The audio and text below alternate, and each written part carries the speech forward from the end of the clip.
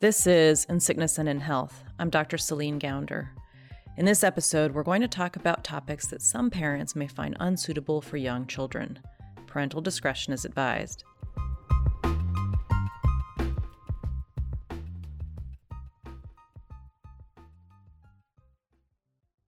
Did you hear we have three? We had 3 in 3 months. 3 in 3 months from the same school. 2 seniors. My son was a junior. This is Christine Bernardoni. Her son Trevor died by suicide in November 2016. When I had gotten the message that another child had died from Clovis West, and they believed it to be by suicide. And there was something inside me that just infuriated me. It ripped me open. And at that point, I was like, what in the world? There's 3 from the same school. What is happening? What's happening that these kids don't feel like they matter?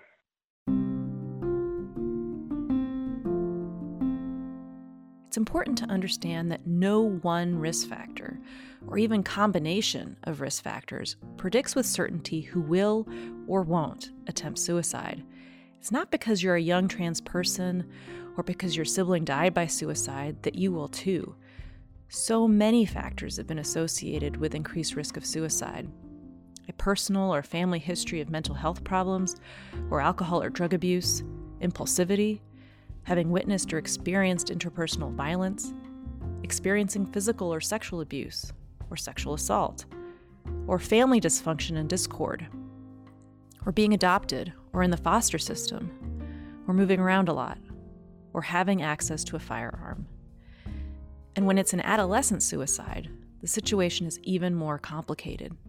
It's a time in our lives that comes with plenty of natural stressors, like a rapidly changing body and risk-friendly brain chemistry. This probably won't come as a surprise to you. None of this is new, but there are some new players in the mix. Here again is Christine. I think that the expectations in general that are on the school, from the school and on homework, and especially on the student athlete, it's an incredible amount of pressure. You must act right, look right, talk right, represent right. Social and academic pressures are different, on a different order of magnitude, for young people these days than they were in generations past. These pressures are contributing to depression, anxiety, and suicidal ideation. But parents and teachers don't always recognize the difference between hormonal moodiness and a kid in crisis, and even when they do, don't always know how to help. In this episode, we're going to take a look at these newly extreme factors that many young people face on a daily basis.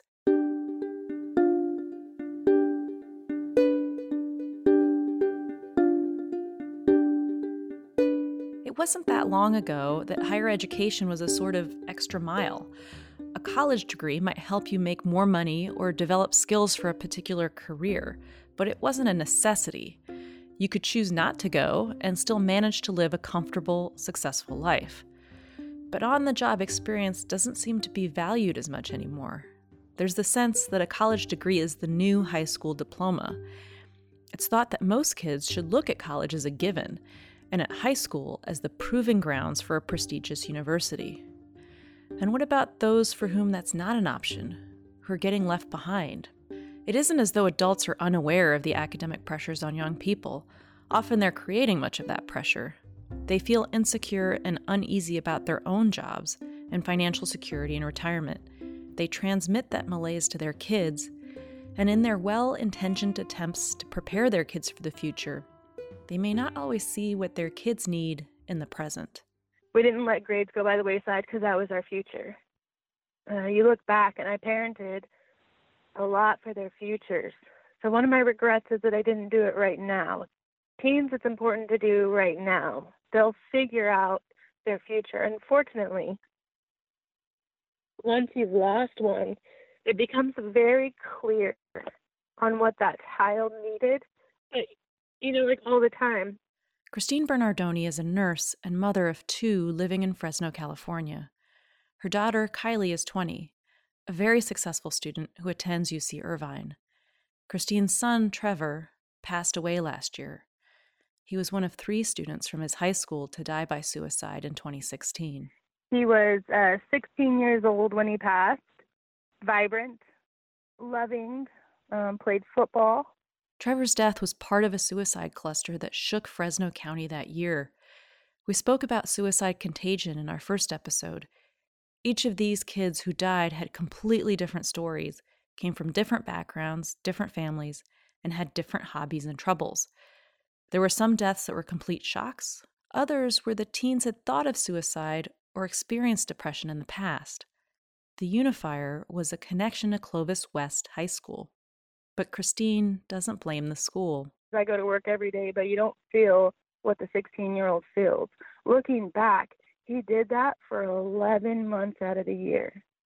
There wasn't a downtime. There are a handful of factors that played or could have played into Trevor's decision to end his life. But what Christine knows for sure is that leading up to his death, he'd been living an incredibly stressful life. You think that, you're going to prepare him and we just get through today because it's automatic. It's not automatic for the tomorrow. So I kept pushing Trev for his brain. He was carrying 3 AP classes. He had a 91% in chemistry. He was an 86% in AP Comps and 84% in U.S. history. And overall, he was probably, I haven't seen his final grades, but I'm guessing around a 3.6, and he thought he was failing. He thought he was this real dumb kid, like he just couldn't hold the mark. Trevor arrived at school around 6:30 every morning for a workout. Then after classes, he'd go to football practice. He'd be home at 7:30 in the evening, and then it was on to homework and chores. Weekends were busy with essays and projects. In the off-season, there were the sports he had to play to stay in shape. During the summer, his days were filled with preparation for the next football season. His brain never had enough time. So when he would come to me, and he would be in tears, and he would say, "Mom, I can't do it. These classes are too hard. I can't do it." And as a mom, not recognizing the pressures of everything else he had going on that I see now, I heard him saying he wasn't smart enough. You ask me, why didn't he think he wasn't good enough? Why didn't he think he wasn't? That's not what he was saying. He was saying, "Mom," excuse me. He was saying, "Mom, I'm mentally exhausted." Christine misunderstood her son's stress. Because academic success was at top of mind for her, she assumed that her son's worries were based in self-doubt. She knew that Trevor had some anxiety and impulse issues. He could get really angry really quickly, sometimes even punch a hole in the wall. But that's why he was going to therapy once a week. We were just trying to figure this kid out. He would lie impulsively. We weren't sure if it was a normal teenage kid or what was happening. I'm a mom who's trying to get this kid some relief. Christine took other measures too. Trevor was a generally positive kid, but she made a point of discussing self-harm with him, specifically suicide.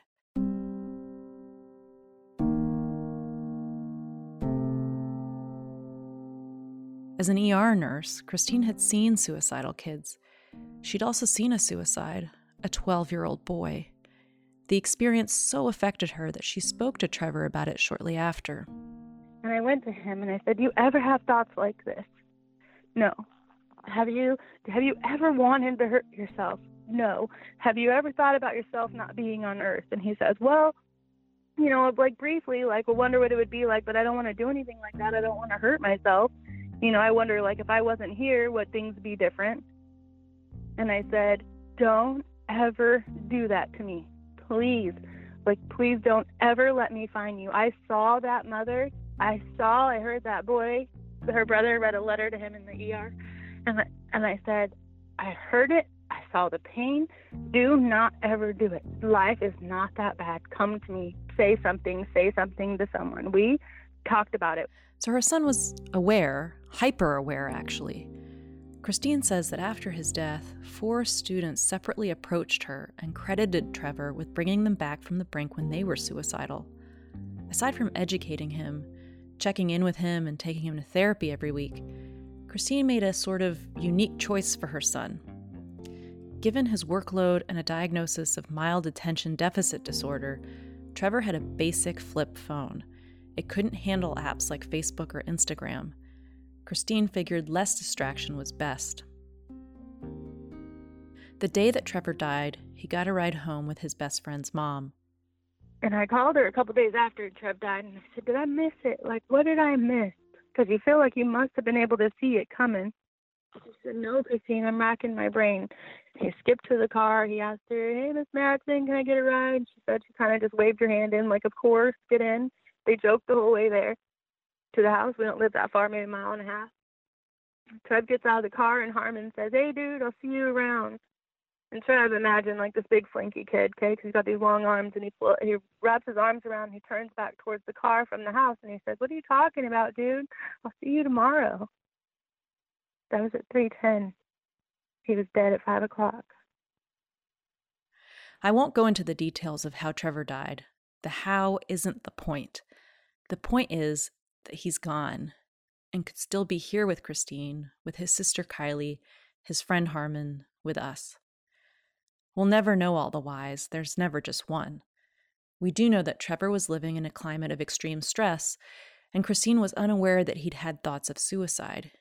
Even Trevor's therapist was shocked by his suicide. The football coaches with whom Trevor ate lunch every day had no idea he was doing so poorly. His best friends were kept in the dark, too.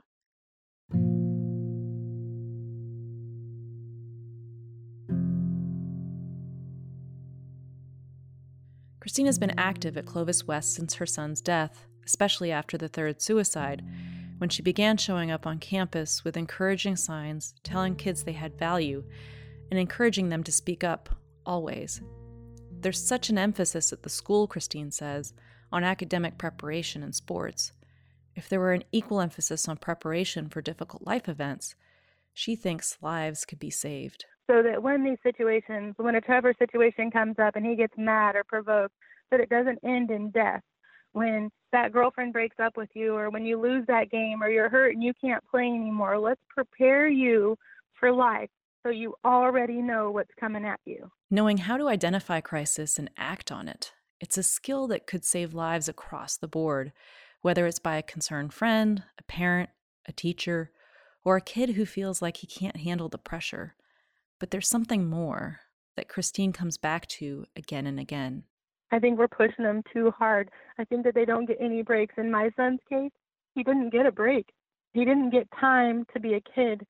Life gets hard for everybody. Maybe we need to take more time to give them a break and to teach them skills they need to cope with life's inevitable disappointments.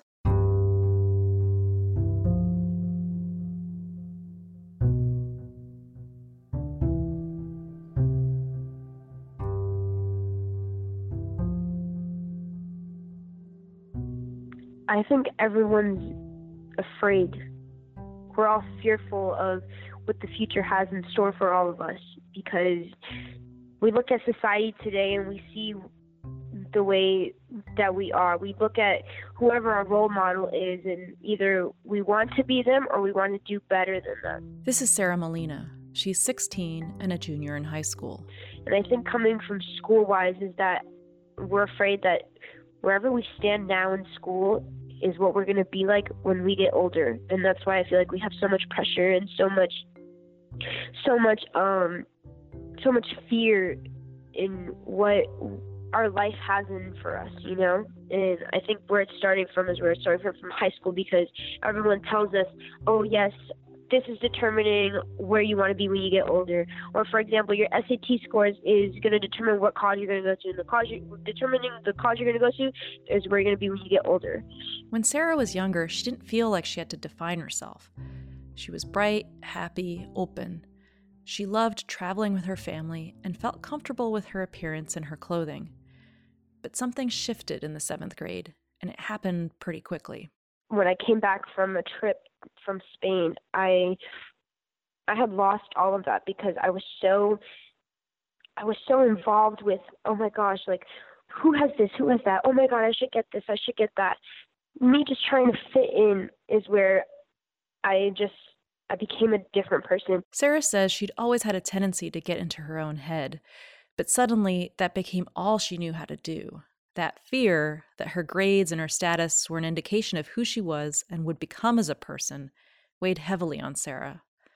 Suddenly, whenever she walked into a classroom, Sarah felt like she was being judged. The other kids, she says, were materialistic. They didn't seem to care about anything but things and stuff. And Sarah didn't wear the clothes that everyone else wore. After a while, she started to fear she was an outsider in more ways than one. Just me comparing myself to others and trying to see who's better, and I tried so many things to help myself. It was just me always comparing who was better than me, who had this, who had that, and who had the better grades, and as well as just the kids around me. I didn't feel as if I was welcomed. So many things that just all piled up at once, and then me trying to be successful in school, and it was so hard, and I didn't care, and I was lost. I was lost. Sarah means this literally. Whoever she had been before this pressure started to build, she didn't think that person existed anymore. And this mix of pain and self-loathing resulted in a kind of self-altering that put her life at risk. There didn't seem to be an obvious solution in the world where she lived. Sarah calls these moments, this person she became, the monster. Like something that took over, something that she didn't have any control over or say in.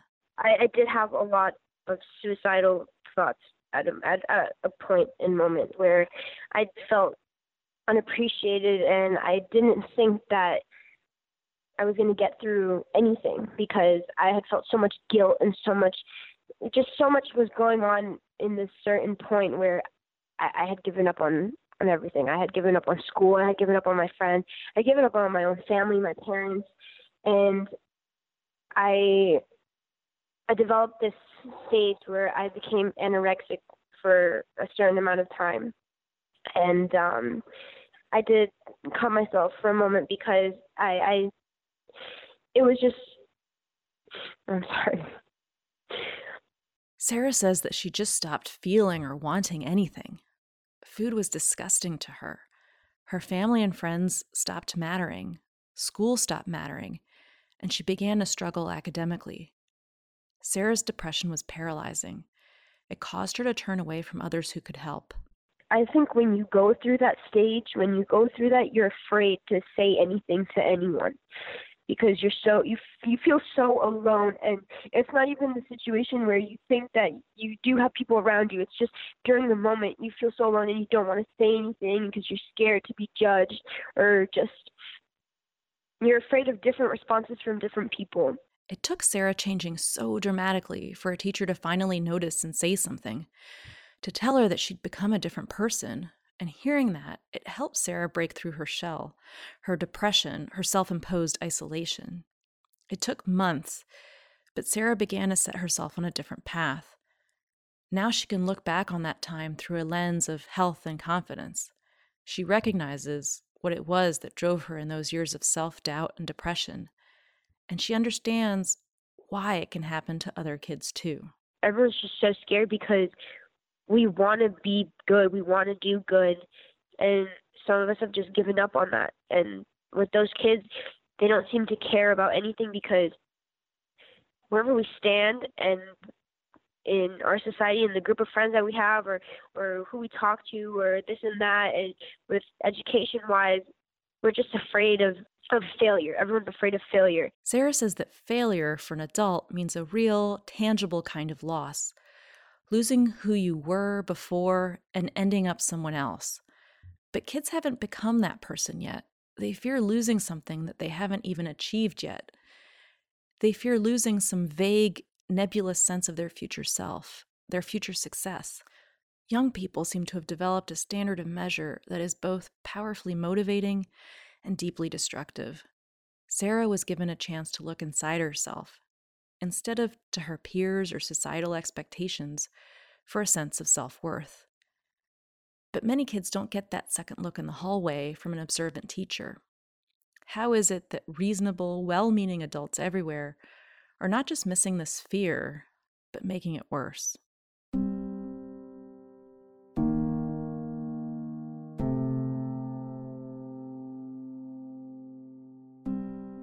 I spoke with someone who's spent a lot of time studying this problem, who's seen the negative effects of undue pressure in a lot of teenagers. For Dr. Denise Pope, there's a lot of data and evidence supporting that our young people are in crisis. caught up in an academic arms race. We talk about it in terms of root causes. So parental expectations, right? We are expecting you to get good grades, get into college, persist in college, get a job, right? Dr. Pope is a senior lecturer at the Stanford Graduate School of Education. A few years ago, she spent some time with students at a prep school. These students were successfully taking the steps to get into a good college, live a good life. But something was off. And I shadowed high-achieving kids at a high-achieving high school and found that even though they were high-achieving and getting really good grades, they were cheating, they had mental health issues, they had ulcers, and they weren't really engaged in learning. Dr. Pope says that over the course of surveying schools across the country, she and her team discovered that more than 70% of kids report being stressed often or always about their academics. And not in some general or self-driven way, but because academic performance is so intertwined with their sense of self-worth and how they think of themselves.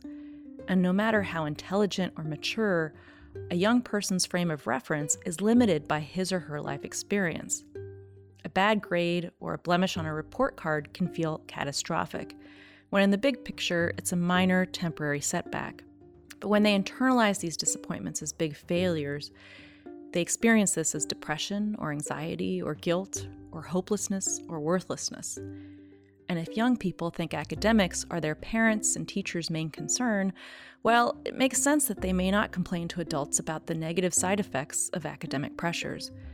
But those side effects can be pretty severe. So if you feel like you cannot meet your parents' expectations, you are more likely to cheat. You are more likely to feel stress. You are more likely to score very high on what we call our worry scale. You're more likely to say that you have ulcers or stomach aches, headaches, or difficulty sleeping. Sure, they might stay up all night studying, but if they get an A, then it was worth it, right? Besides, how much sleep does a teenager need?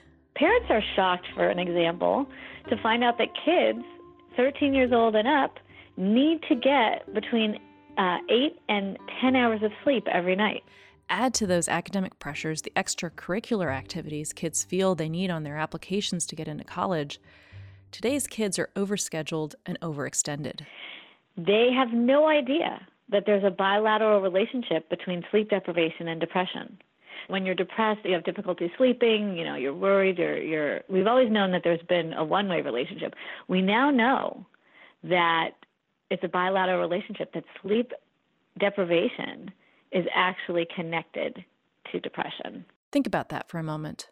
We know that adolescents are a demographic dealing with consistent change and adaptation, a lot of confusion, a lot of experimentation. Add to that a highly stressful work environment, and then remove sleep. Sleep deprivation compounds the pressures they feel.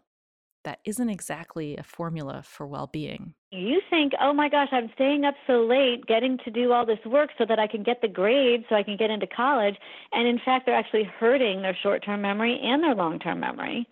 There are more accidents due to drowsy driving for teenagers than drunk driving for teenagers right now. They shouldn't even be on the roads driving themselves to school after that, being severely sleep deprived. We see weight gain due to sleep deprivation. We see more bullying because you're not sending the messages to the, part of the brain that allows you to kind of calm yourself down and think things through. So all of these typical adolescent problem areas, body image, bullying, even car accidents, have some connection to sleep, which isn't to say that 8 hours a night will alleviate schoolyard bullying, but it certainly couldn't hurt. Unsurprisingly, Dr. Pope ran into high levels of anxiety and depression among the students she shadowed.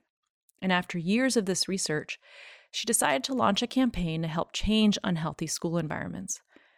That's something we'll return to in our next episode. But there's one more element of Dr. Pope's research that I want to focus on now, one that has nothing to do with academics.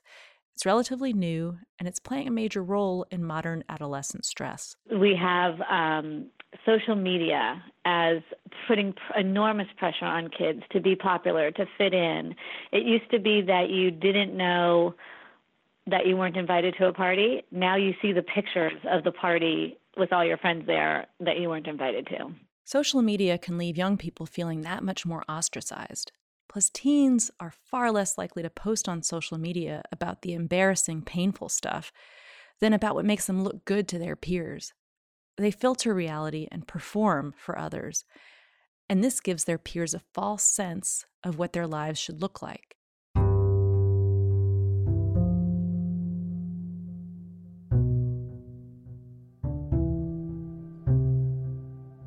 The teen brain is highly attuned to what other teens think and to status.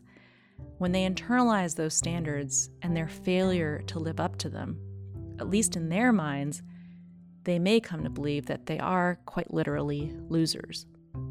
And the potentials for social pressures are multiplied and amplified instantly on social media. Though cyberbullying may be old news at this point, it's still happening every day and playing an insidious role in a lot of kids' lives. But cyberbullying invites a lot more kids into the fold. Things can escalate really quickly, and in an environment that's often invisible to parents and teachers. Even the happiest, most socially adjusted adolescent, someone who manages all of those academic stressors, someone who knows how to reach out for help, can hit a downward spiral in the right toxic environment. That's what happened to Brandalee. Okay. I'm Brandalee Mora. I'm a freshman at Cooper City High School. I'm 14 years old. She was born in Costa Rica, but has lived most of her life in the States with her mom, dad, and brother. Brandalee's family is really involved in her life, especially her academic life. You have homework, you have this, you have that. Let me see, like, if they know about a project, they'll be like, let me see your project, how's it going, do you need help? In my progress reports, when they come in the first day, like, they get a phone call, so they'd ask me, how's your grades, let me see your progress report, what can we do to maybe get this B to an A, what do you need to, like, get them a little bit higher? So school plays a really important role in Brandalee's relationship with her parents, but she actually has a positive take on it. She never feels like she'll get in trouble for grades or anything like that. Her mom, she says, might get concerned if she sees a C, but they work together to keep her grades up, and Brandalee doesn't seem overwhelmed. And this is how she introduces herself, how she defines herself, as a good student with a good family. But there are things about Brandalee that have shifted drastically in the past few years, because she also used to be a real extrovert. A few years ago, she would be out of the house all the time. She describes herself as having been constantly surrounded by people. Now Brandalee has a handful of close friends and a different idea of who to trust. Something happened in middle school that, as Brandalee says, changed everything. Well, in 7th grade, I had a problem with this girl because she had a boyfriend, and we also used to talk, and so she would kind of blame me for her boyfriend, for her problems. Okay, so this kind of thing has probably been going on since time immemorial. Raging hormones inevitably lead to some insecurities, jealousies, fights. It's been the way of the world for a long time. But what happened next is pretty new to the game. And she started this Instagram account saying that I was not supporting them too, and that I was supposedly causing them problems. This account, Brandalee tells me, got about 100 followers. All of them schoolmates of hers, all of them leaving comments. She was, oh my God, wow, she's bad words. They were saying that I was the cause of all their problems and everything, and it just got to the point where everybody was saying they were going to jump me, and everybody pretty much at my school hated me because this girl had made the account saying that I did not support her and her boyfriend. People who Brandalee trusted and considered friends suddenly turned on her, and everyone who stuck by her? They were like, hey, I really don't want you to come to school because a lot of people are saying that they're going to jump you. People telling me don't come to school. I really suggest you don't. You are going to get hurt. I don't want this to happen to you and all of that. So it just got to the point where I didn't even want to go to school, and I told my mom, I don't want to go. And at the end, they didn't jump me, but, there was a lot of threatening going on that they were going to. Here's a major disconnect between the adult world and the world of teenagers. Threats of physical harm would probably be addressed swiftly and with threats of legal action in the workplace, for example. But in middle school, Brandeley was the one to get in trouble. Somebody came to my school counselor at the time. They came to her and kind of told them their point of view. And that girl or guy, I'm guessing, is friends with the girl that was saying that I wanted her boyfriend or whatever. She was friends with her, so she told everything in her point of view, and I got in trouble because I wasn't doing anything to help myself, and Brandeley speaks about it casually now, but she's describing some serious injustice here. While she admits that the school didn't handle the situation very well, for her it boils down to the fact that she didn't, in the end, get jumped. She was unharmed for all intents and purposes, but this experience changed everything. Around that time, I was just staying up really, really late. As soon as I got home, I would go to sleep, and then I would wake up really late at night and just stay up the whole night and then go to school and then do the same thing over again. Of course, started worrying my parents the fact that I would get home and just go straight to sleep because I didn't want to talk to anybody or do anything. The bathroom stalls were covered in cruel comments about Brandeley's body and appearance. That I was fat and that I was ugly and that I should just kill myself. All hurtful things like that. And so I started thinking that I should just change. She internalized those comments. She ate less and lost weight. And it's important to note here, while all of this was happening, Brandeley's parents noticed. In fact, she'd gone to her mother as soon as the Instagram account was created. And she says they tried to help, to be involved in whatever was going on with their daughter. But Brandeley says they just didn't understand. They hadn't gone through anything like that themselves. So despite their efforts, they didn't know how to help her. They just thought that I needed some time to get over the fact that all these problems were happening, and they didn't really know how to make it better. So I was just, when I was alone, I would always be wearing a sweater no matter what, and I'd just be like, oh my God, I'm so cold. And my parents would, of course, they would never think that I was doing something like that. So Brandeley couldn't separate who she was from the trauma of the bullying. It didn't take long for Brandeley to look for a way to disconnect from that pain.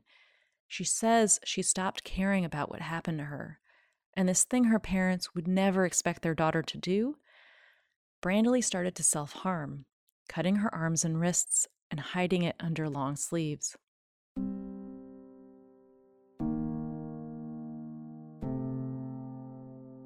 Brandeley only told one friend, but eventually her school did find out about the cutting.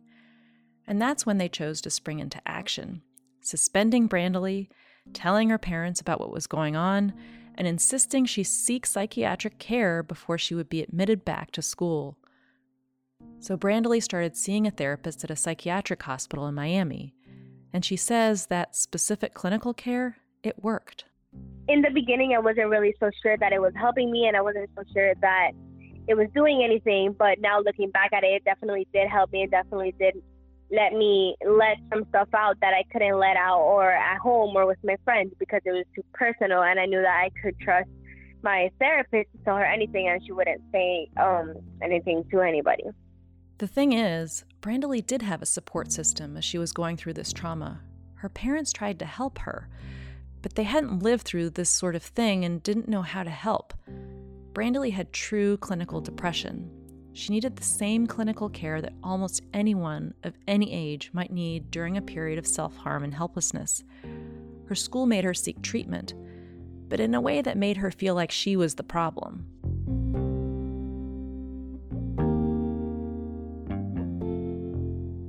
The light at the end of the tunnel? People have noticed there's a problem, and they're doing something about it, including Brandeley. These days, Brandeley is part of a club at school that teaches communication and empathy skills. It's a group that Sarah Molina, from earlier in our episode, has found solace in as well. It is essentially a safe place that shows kids how to be good to one another. She knows how to recognize people who may be going through what she went through, people who don't know how to reach out or express their stress. And she reaches out to them. There are bigger efforts, too, national efforts that are targeting everything from schools to social media sites, and they're seeking to create a sustainably safe environment for young people. We're going to hear from those people and organizations and learn what can be done to change the stats for our youth population. Next time on In Sickness and in Health.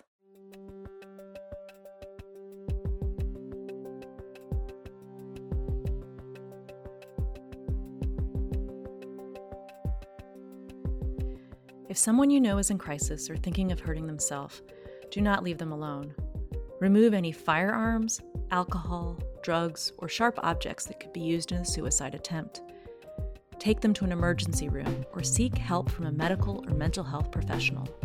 Call the U.S. National Suicide Prevention Lifeline at 800-273-TALK. That's 800-273-8255. Or text the crisis text line at 741-741. Another resource for LGBTQ youth is the Trevor Project's Lifeline at 866-488-7386. Thank you for listening. If you like what you've heard and would like to learn more about this podcast, or if you'd like to support the making of more episodes of In Sickness and in Health, please check out our website, insicknessandinhealthpodcast.com. That's insicknessandinhealthpodcast.com.